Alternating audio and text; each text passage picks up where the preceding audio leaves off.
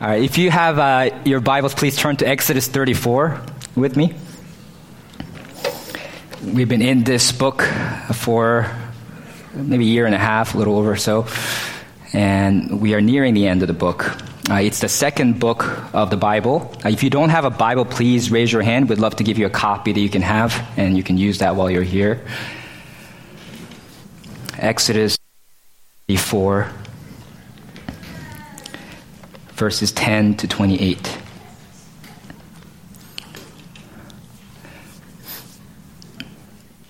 Let me pray now for the reading and preaching of God's Word.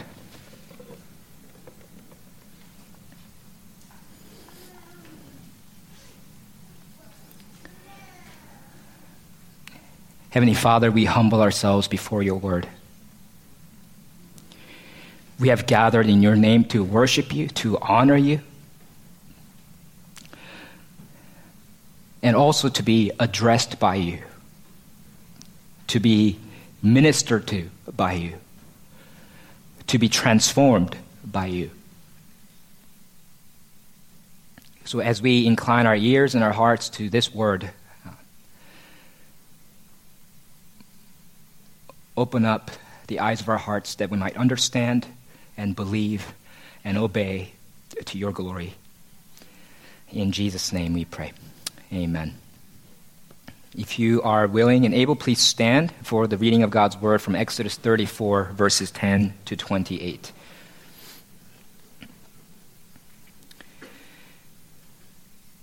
And he said, "Behold, I am making a covenant.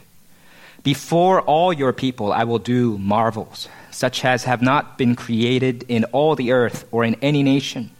And all the people among whom you are shall see the work of the Lord.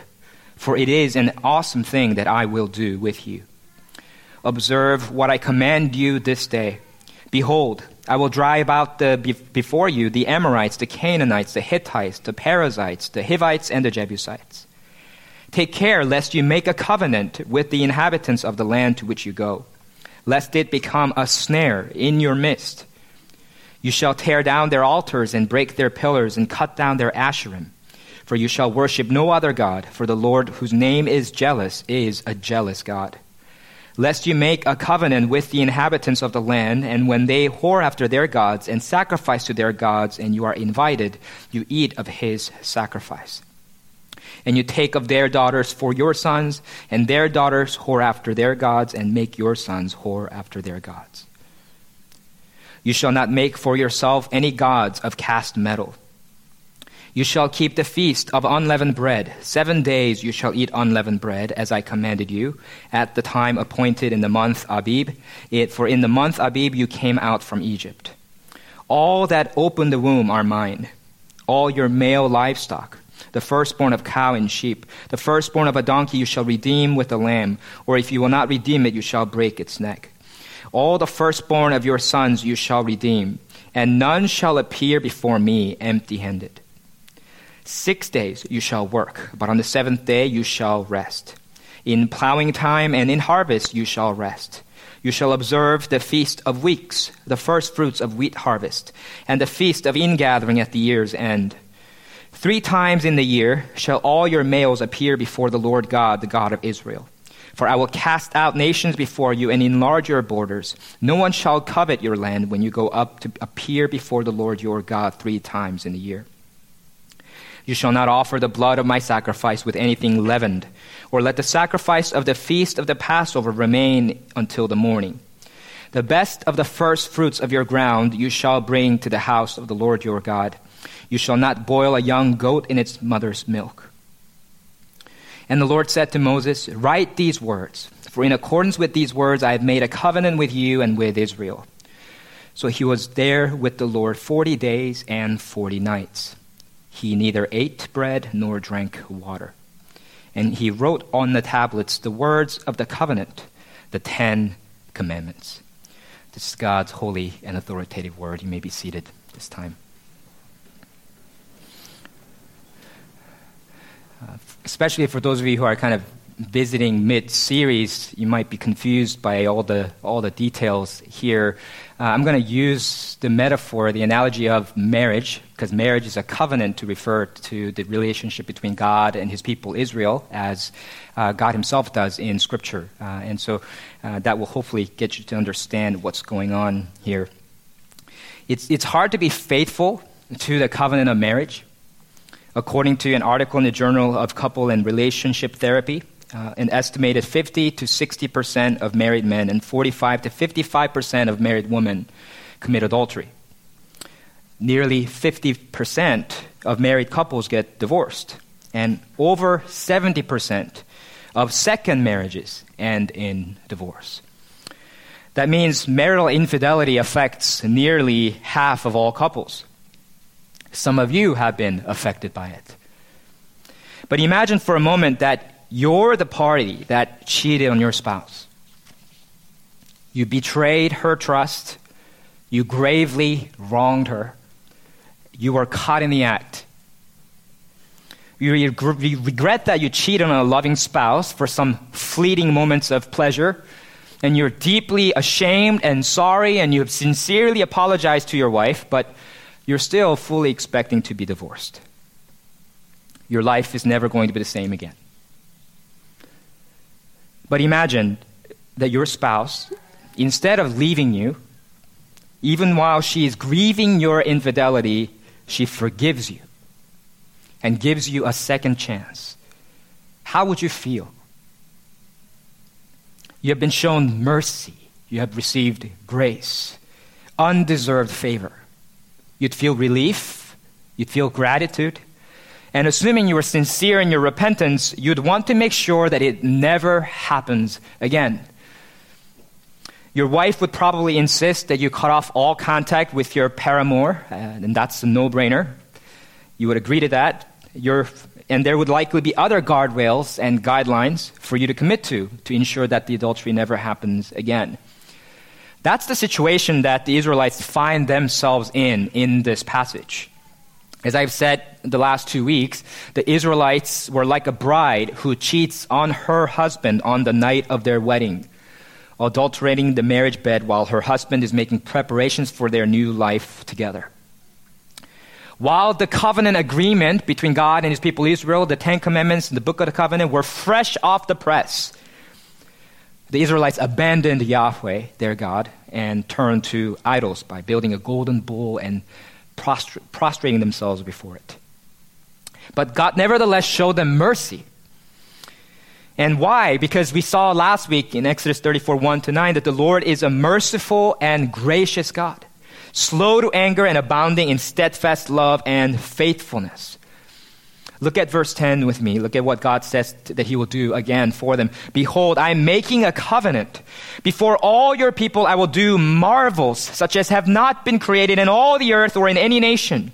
And all the people among whom you are shall see the work of the Lord, for it is an awesome thing that I will do with you. Just look at how gracious God is to assure them of this, and see how fully God forgives them and blesses them and does not count their sins against them. Even though Israel has broken their covenant with him, he says again, behold, I am making a covenant. I think if I were in God's shoes, I would tell them something like, hey, well, fine, I'll put up with you just one more time. But you're going to live in the doghouse from now on. And if there's even the slightest hint of impropriety, then don't let the door hit you on the way out. I think that would be what I would want to say to the Israelites if I were in God's shoes. But that's not how God responds. He says, in effect, you have been unfaithful to me, but I will enter into a covenant relationship with you still. And I will dwell with you still. And I will do for you and among you marvelous and awesome things that have never been done in all the earth or in any nation. That's not the doghouse. That's paradise. That's the promised land. That's nothing less than the new creation. Notice the creation language in verse 10. I will do marvels such as have not been created in all the earth or in any nation. That word create in Hebrew is never predicated of anyone except for God. God's the only one throughout the scriptures who creates in this sense. Bringing something out of nothing, bringing something new. That's what God's promising to do for his people. And we're going to see what that is in more detail later on. But before we get there, God gives the Israelites some guardrails and guidelines to follow. God tells them that as recipients of mercy and forgiveness, they should maintain their distinct identity as the people of God. They need to be faithful to Him, loyal to Him, be identifiable as God's special people. So to this end, God gives them two things to help them along their journey, two things that will help them to obey God's commandments and keep their covenant with Him, and that's one, a fence, and two, a calendar. I'll explain what I mean by that. The first thing that God gives them is a fence. We see that in verses 11 and 12. Behold, I will drive out before you the Amorites, the Canaanites, the Hittites, the Perizzites, the Hivites, and the Jebusites. Take care lest you make a covenant with the inhabitants of the land to which you go, lest it become a snare in your midst. Notice the contrast between verse 10 and verse 12. In verse 10, God says, I am making a covenant with you. And in verse 12, He tells them not to make a covenant with the inhabitants of the land, lest it become a snare for them. In Korean, the word for we, I think I mentioned this some years ago, 4 or 5, maybe even 6 years ago in a sermon. None of you remember. In Korean, the word for we is the same word for a fence or an animal pen that keeps your animals in and intruders and predators out. Because defining and maintaining who we are requires putting a fence around it, drawing boundary lines to define what is not part of us, to distinguish ourselves from who they are, what those things are. We is defined in contradistinction to they, because if everybody is family, then nobody is family. For this reason, God will drive out the Amorites, the Canaanites, the Hittites, the Perizzites, the Hivites, and the Jebusites from the land of Canaan. And the Israelites are not to make a covenant with them and keep them in the land, because if they do, they will be ensnared by them and lose their distinct identity as the people of God. Marriage is once again a good illustration of this principle because it's meant to be an exclusive partnership, exclusive relationship between one man and one woman.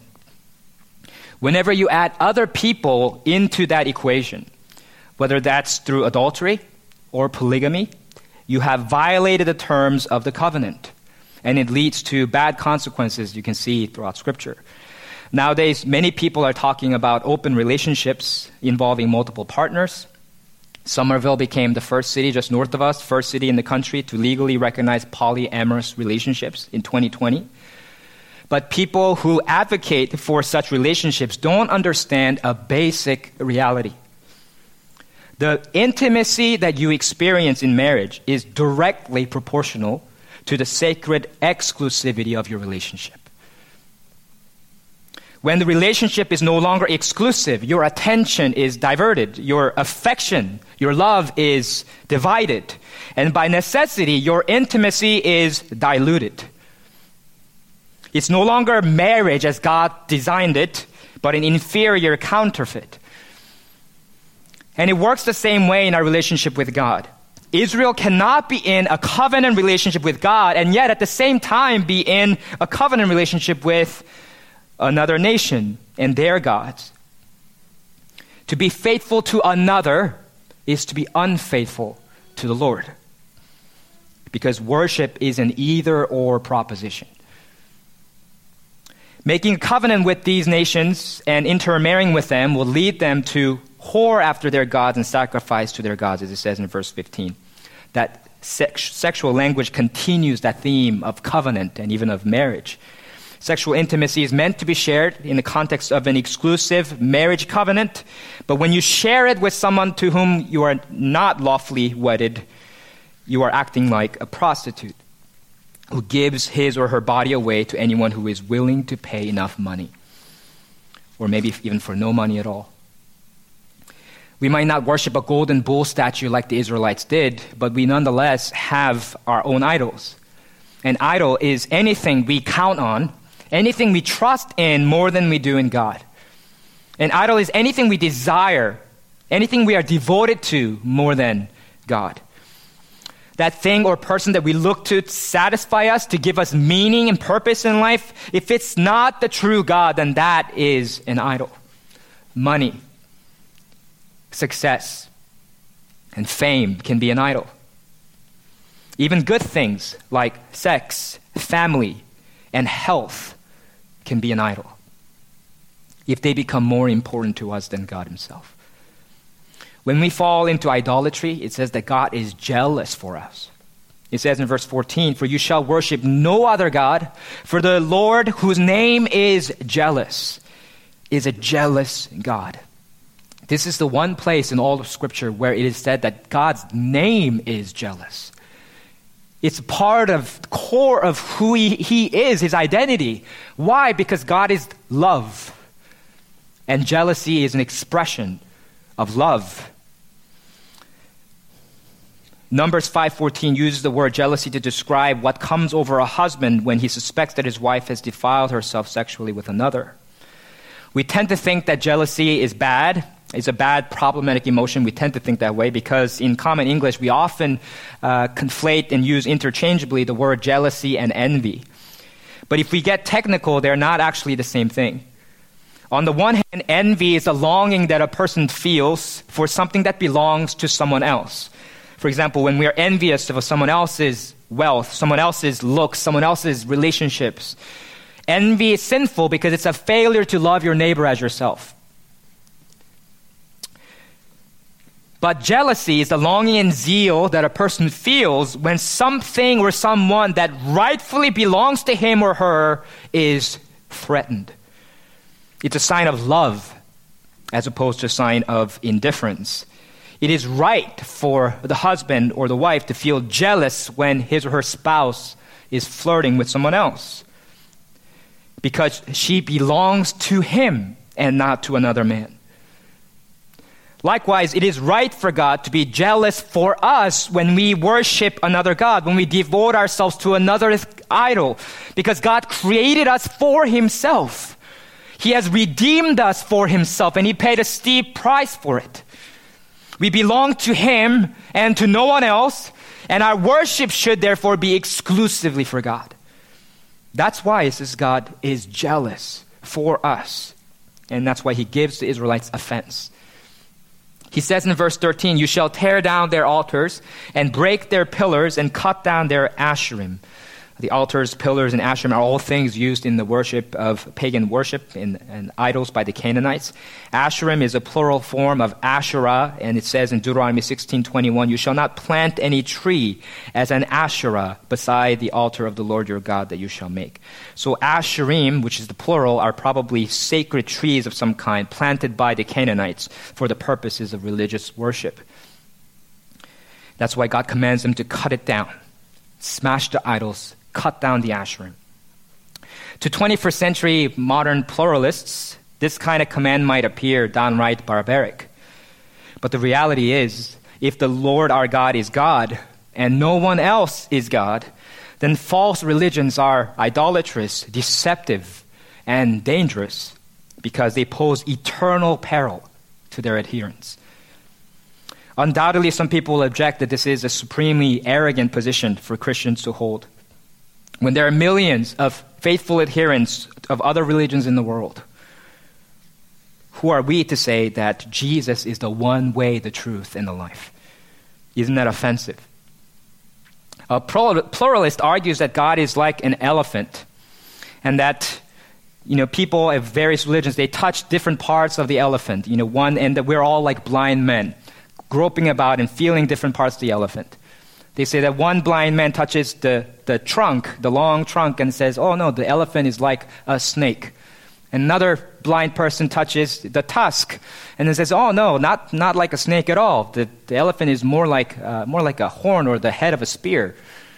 And another blind man touches the leg and then says, well, "No, the elephant is actually like a mighty big tree trunk." And the pluralist argues that actually everybody is right because they're all pointing out an aspect of the elephant, and says, well, all people who follow various religions in the world are like those blind men. They only see a part of the picture, so in that sense they are all right, and they are all legitimate, and they should all be accepted. That's the argument of the pluralist. The problem, the fallacy of that analogy is that in order for that analogy to work, someone has to see the whole elephant. If the analogy really were true, then we should all be blind, including the pluralist, and no one in the world should know that we're looking at different parts of the same elephant. But that's not what the pluralist claims. The pluralist claims to be the one person who recognizes and sees the whole elephant. He says no one should be exclusive in his religious beliefs and recognize that all the religions of the world are true and legitimate because they all see a part of the truth. In other words, the pluralist is not affirming the validity of every religion. Rather, he is arrogantly assuming that his perspective alone sees the whole picture, and therefore is elevating his pluralistic position to the status of exclusive truth. That's the subversive appeal of pluralism. He feigns humility and openness, but is as arrogant as any religious exclusivist. There's either one God or there are many gods. Jesus is either the Son of God or he is not. Jesus either died for our sins and was raised from the dead or he was not. We are either saved by the gift of God, by God's grace, or we are saved by our good works, by doing good deeds. Both of these things cannot be true. These religious claims about which Christianity is at odds with every other religion in the world are either true or false. They cannot both be true. As C.S. Lewis writes in his book, Mere Christianity, of course, being a Christian does mean thinking that where Christianity differs from other religions, Christianity is right and they are wrong. As in arithmetic, there is only one right answer to a sum, and all the other answers are wrong. Some people might still object, well, say that they are wrong, but still, why can't you be more tolerant? And why can't you just let them be? These are cultural and historical artifacts. Why can't we just share? Why do you have to tear them down? Isn't it enough that you don't worship their idols? Why do you have to destroy the idols from your midst? Verse 12 tells us why that kind of drastic measure is necessary, lest it become a snare in your midst. If they let these things remain in their homeland, the Israelites will be ensnared and seduced by them into committing spiritual adultery again. And that would bring guilt and condemnation upon God's people, and ultimately eternal damnation to God's people. And if God's people from whom God has appointed the Messianic King Jesus would come, goes astray, loses the faith, loses their way, then all of mankind is lost. It's like living in the city, a lot of you guys have mousetraps in your house, right? Where do you put the mousetrap? I mean, where the mice go, but you put it in a place that's inaccessible to humans, in the crevices and the corners, behind the fridge or other places where people don't go but where the mice can go, because you would never put a mousetrap in the middle of a living room lest you step on it while you're walking around. Why would you want a snare in the middle of your camp? Why would you want an idol which is seductive and ensnaring in your life, in your home? The same concern for idolatry applies to us as Christians. Romans 12 says, I appeal to you, therefore, brothers, by the mercies of God, to present your bodies as a living sacrifice, holy and acceptable to God, which is your spiritual worship. Do not be conformed to this world, but be transformed by the renewal of your mind, that by testing you may discern what is the will of God, what is good and acceptable and perfect. Notice the language of living sacrifice and spiritual worship. This is how we worship God today. We don't offer animal sacrifices, but we offer a sacrifice, a living sacrifice of our lives, our worship and obedience. And in order to be faithful to God and maintain exclusive allegiance to Him, we need a fence or a filter of some kind, so that we are not conformed to this world, but instead transformed in accordance with the will of God. For example, our society idolizes success. If we as a church start idolizing ministry success, and we start sacrificing our principles to do what is popular, to please the crowd, then we need to smash that idol of success to pieces. If you start to idolize a romantic relationship so that you're starting to compromise your convictions and you're sliding across physical and emotional boundaries that you thought you'd never cross before or outside of marriage, then you need to cut off that relationship from your life. If you start to idolize money, and you sense that your hopes and dreams are rising and falling with the stock market, then you sell it all off. Give it away to the poor. Tear down those idols. Israelites needed to get rid of the altars and the pillars and the ashram lest they be ensnared. Likewise, we need to get rid of the idols and flee temptation in our lives. It's naive to think that we can surround ourselves with these idols, the altars and the pillars and the ashram of this world, and still live faithful Christian lives. People who think that way are like the people who always boast that advertising doesn't work on them. Have you guys heard that? I'm sure some of you have said that before. Yeah. If you think that you are the marketer's favorite demographic, they love you because you buy into their ads without even knowing it. Advertisements are not trying to persuade you rationally to go and buy some product or something immediately. They're not a call to action. They're planting these little signals. They're triggering, they're tapping into your natural human desires for love and for acceptance, for significance, for pleasure, for comfort, for status, for sex, for health. And then they subtly attach those markers to their brand to create a positive association, a positive feeling about their brand that you're not even aware of, maybe subconsciously. And then later when you go shopping or go at a grocery store or you go someplace, it's just that slight nudge that's necessary to get you to buy their product as opposed to their competitors. There's a reason why they spend $70 billion in TV ads every year. They're not dumb. They've done their research. They know that it works. The seductive power of idolatry works the same way. You're not going to become an apostate overnight, but gradually your affections will be reoriented, and it will make the things of the world look normal and right, and the things of God look strange. When you read articles and books about the rich and the successful all the time, do you not think that over time that the seductive influence of wealth and fame would affect the way you think and feel about those things? When you spend less than 10 minutes reading the Bible each day, but hours each day reading the news or playing some game, what do you think will control your attitude and affections? What do you think will shape your concerns and priorities? Eternal things or temporal things?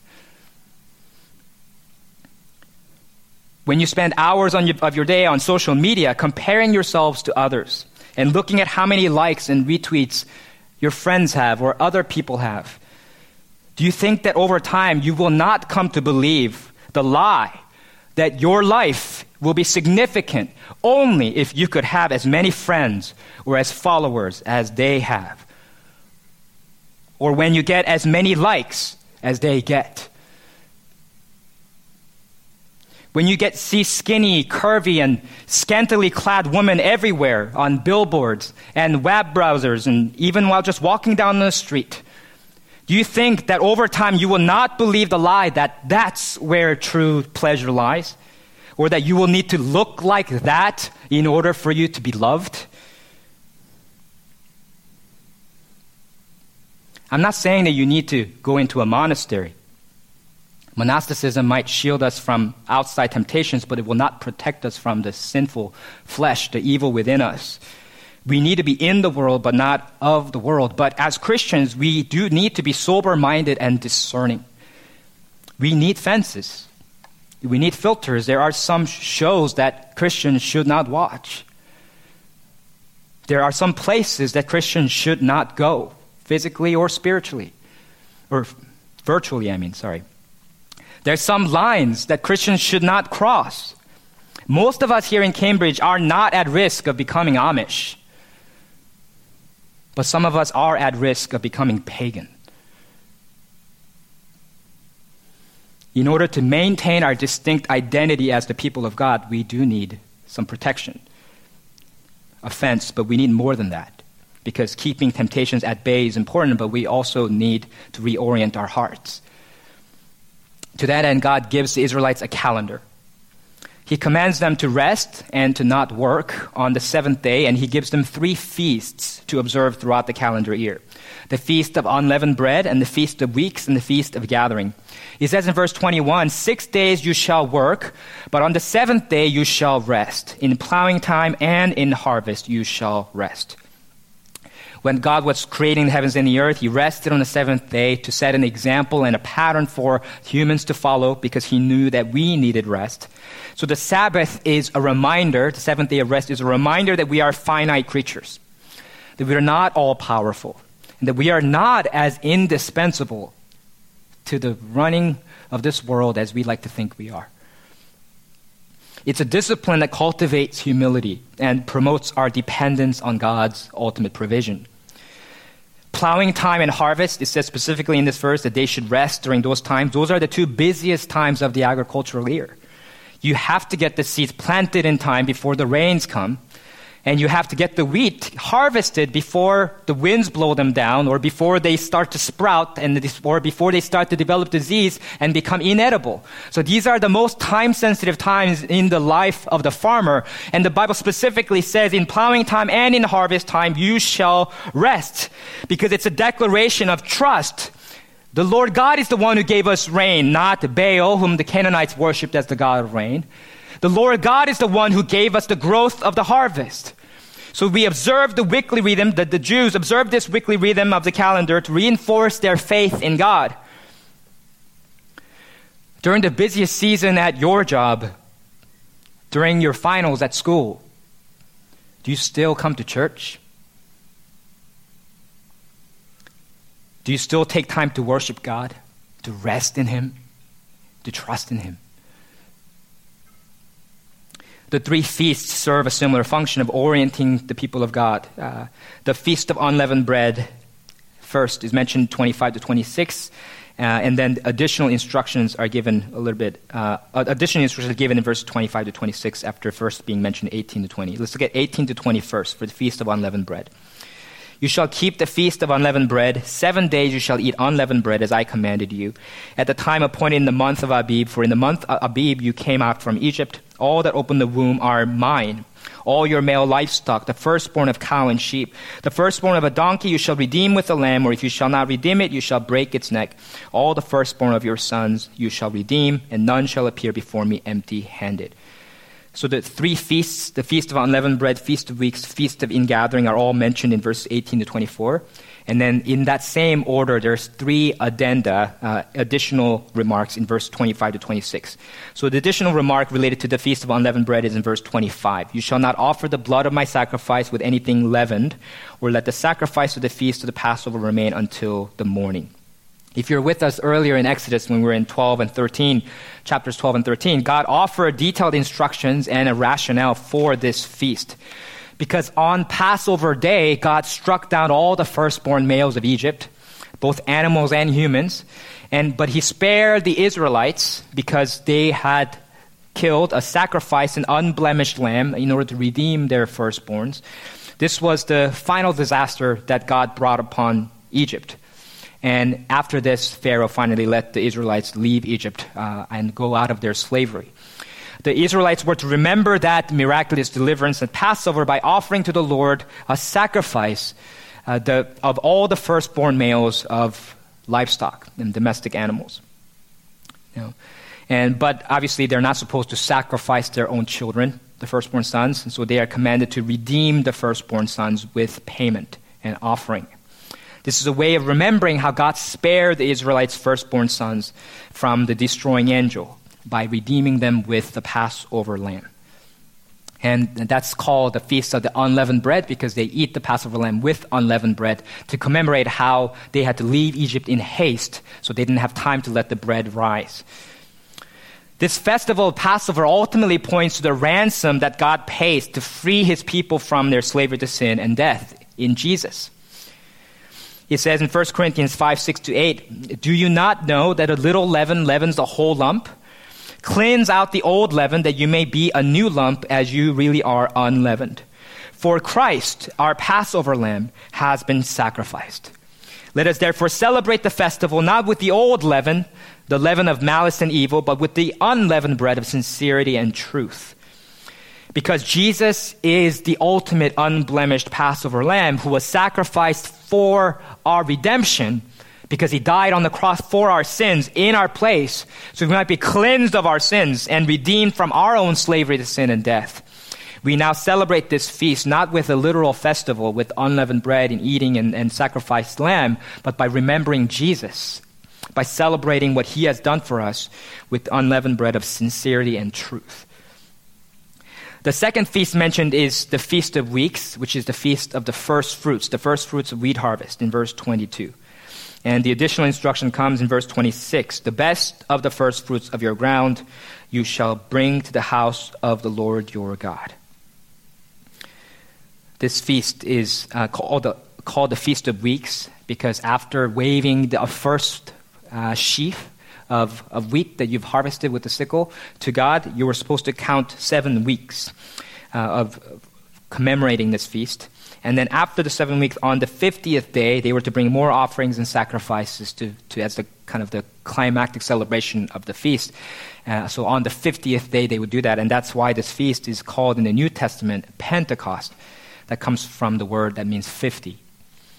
And the offering of first fruits was a pledge of trust, similar to the other feasts.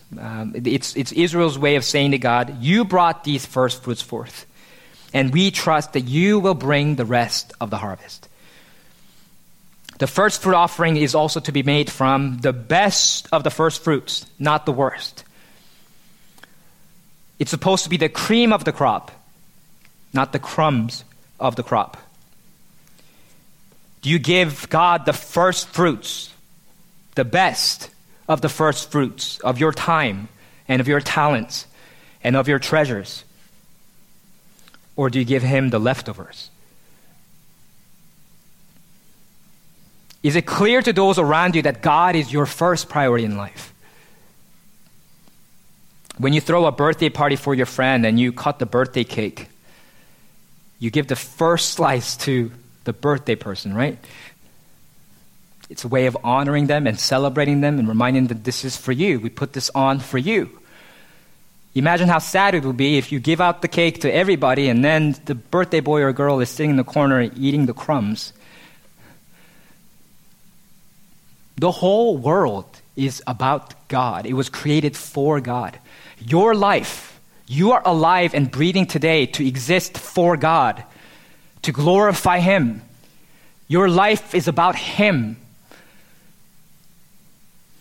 Then that means he should get the first fruits of your life, of your work, the best of what you can offer in your life. Taking this and talking about how Jesus fulfilled this in Romans 8:23, Paul tells us that we, God's people, are the first fruits of the Spirit.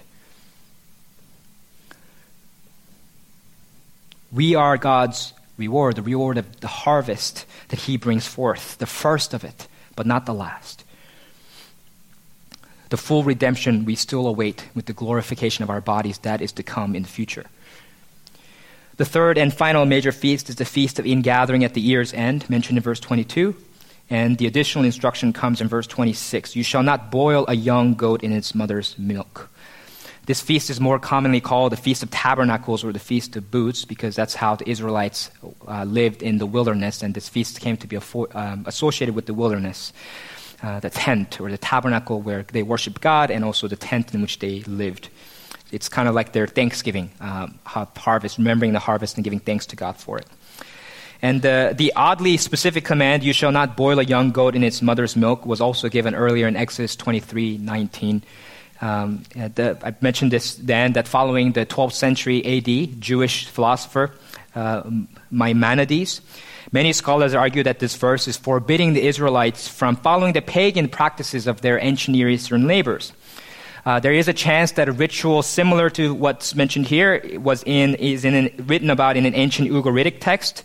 It involved boiling a young goat in its mother's milk. probably some kind of fertility ritual to please the gods, ensure a good harvest for the following year, since milk is a symbol of life and a goat kid is a symbol of fertility.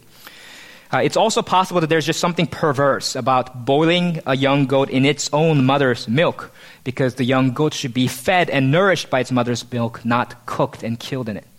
Right? And so again, God is teaching the people of God to orient themselves toward Him, to remember that He's the one who gives the harvest. He's the one who takes care of them, not these false gods and idols. Jesus fulfills this as well. During the Feast of Tabernacles, in fulfillment of the tabernacle, God's people, Solomon built the temple of God, as he says in 1 Kings 8:65.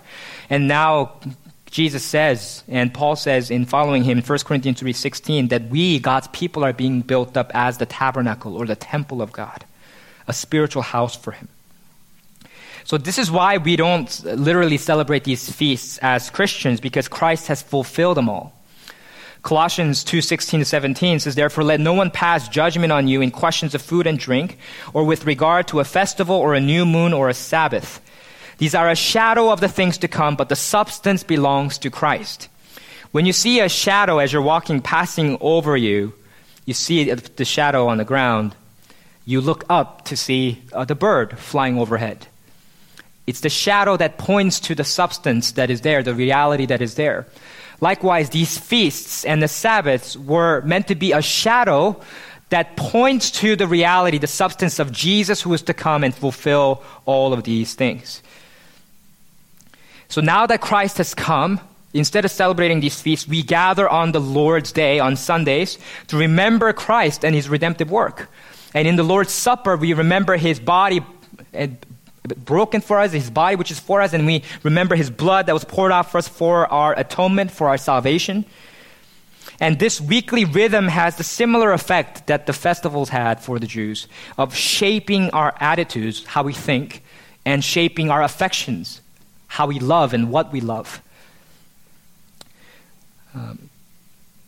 Theologian James K. Smith writes about this in his book, You Are What You Love, The Spiritual Power of Habit. He says, in worship, we don't just come to show God our devotion and give Him our praise. We are called to worship because in this encounter, God remakes and molds us top down. Worship is the arena in which God recalibrates our hearts, reforms our desires, and rehabituates our loves. Worship isn't just something we do. It is where God does something to us. Worship is the heart of discipleship because it is the gymnasium in which God retrains our hearts. Credit to Ed for pointing this out to me, this passage earlier this week. Yes, we gather to worship God together on Sundays. That's our primary purpose. But that's not the only purpose of our gathering. Here, as we are singing to God, as we hear God's word preached, as we encourage and exhort one another with the truths of God, we are being transformed by the renewal of our mind. Our hearts are being recalibrated. Our minds are being realigned to the things of God, to His values, to His purposes and priorities. That's how we maintain our distinct identity as the people of God. But no matter how much you try to retrain your heart, if you still have an old, sinful heart, a heart that has not been made new by the power of the Holy Spirit, it's all in vain. No amount of training can change you. It says in verse 28 that Moses was there with the Lord 40 days and 40 nights. He neither ate bread nor drank water, and he wrote on the tablets the words of the covenant, the 10 Commandments. Moses wrote these words down on tablets of stone to show how permanent they are. Moses didn't write them. God wrote them. He took the tablets to God for him to write. But nevertheless, Moses had no power to make the Israelites remain faithful to him. Again and again, throughout the book of Numbers, Deuteronomy, you see how Israelites are unfaithful to God on their journey to the promised land. And at the end of Moses' life, he knows that the Israelites will continue to be unfaithful, but then he tells them of this prophecy. He prophesies of a day in Deuteronomy 36 when the Lord your God will circumcise your heart and the heart of your offspring so that you will love the Lord your God with all your heart and with all your soul that you may live.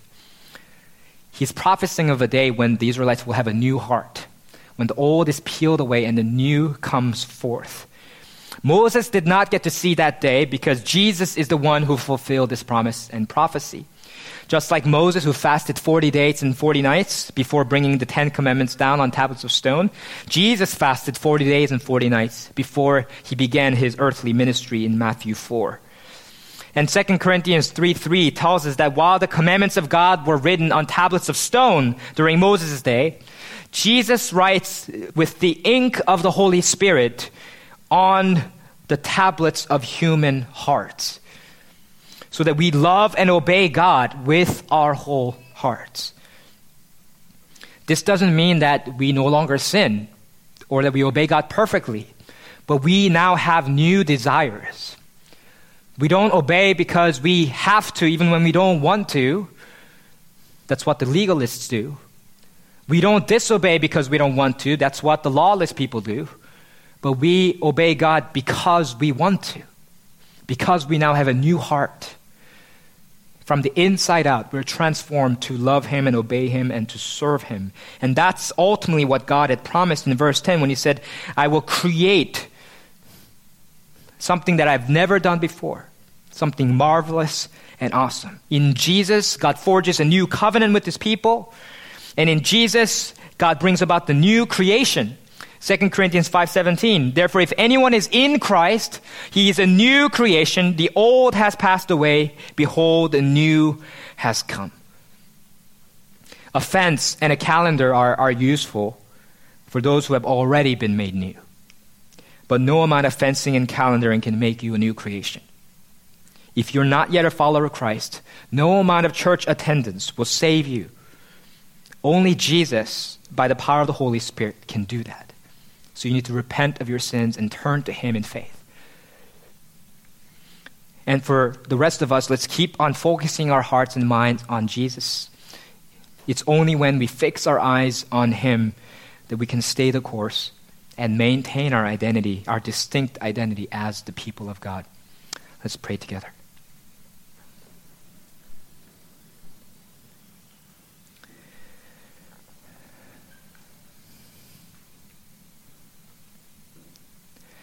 Father, we confess that it's so easy for us to just drift in the currents of this world, this sinful world.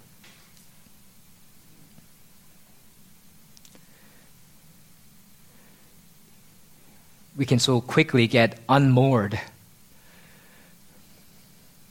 from the anger of Christ. So help us, Lord, as we gather in your name, as we remember Christ, the Passover lamb who was sacrificed for us, as we rest in you. Remind us of our new identity in Christ and help us to live faithfully, to be loyal, to be dependent on you, so that we can be your witnesses, so that we can maintain our identity as a distinct people of God, chosen as your special possession to bring you glory. Lord, set us apart for yourself. We want to honor you. In Jesus' name we pray. Amen.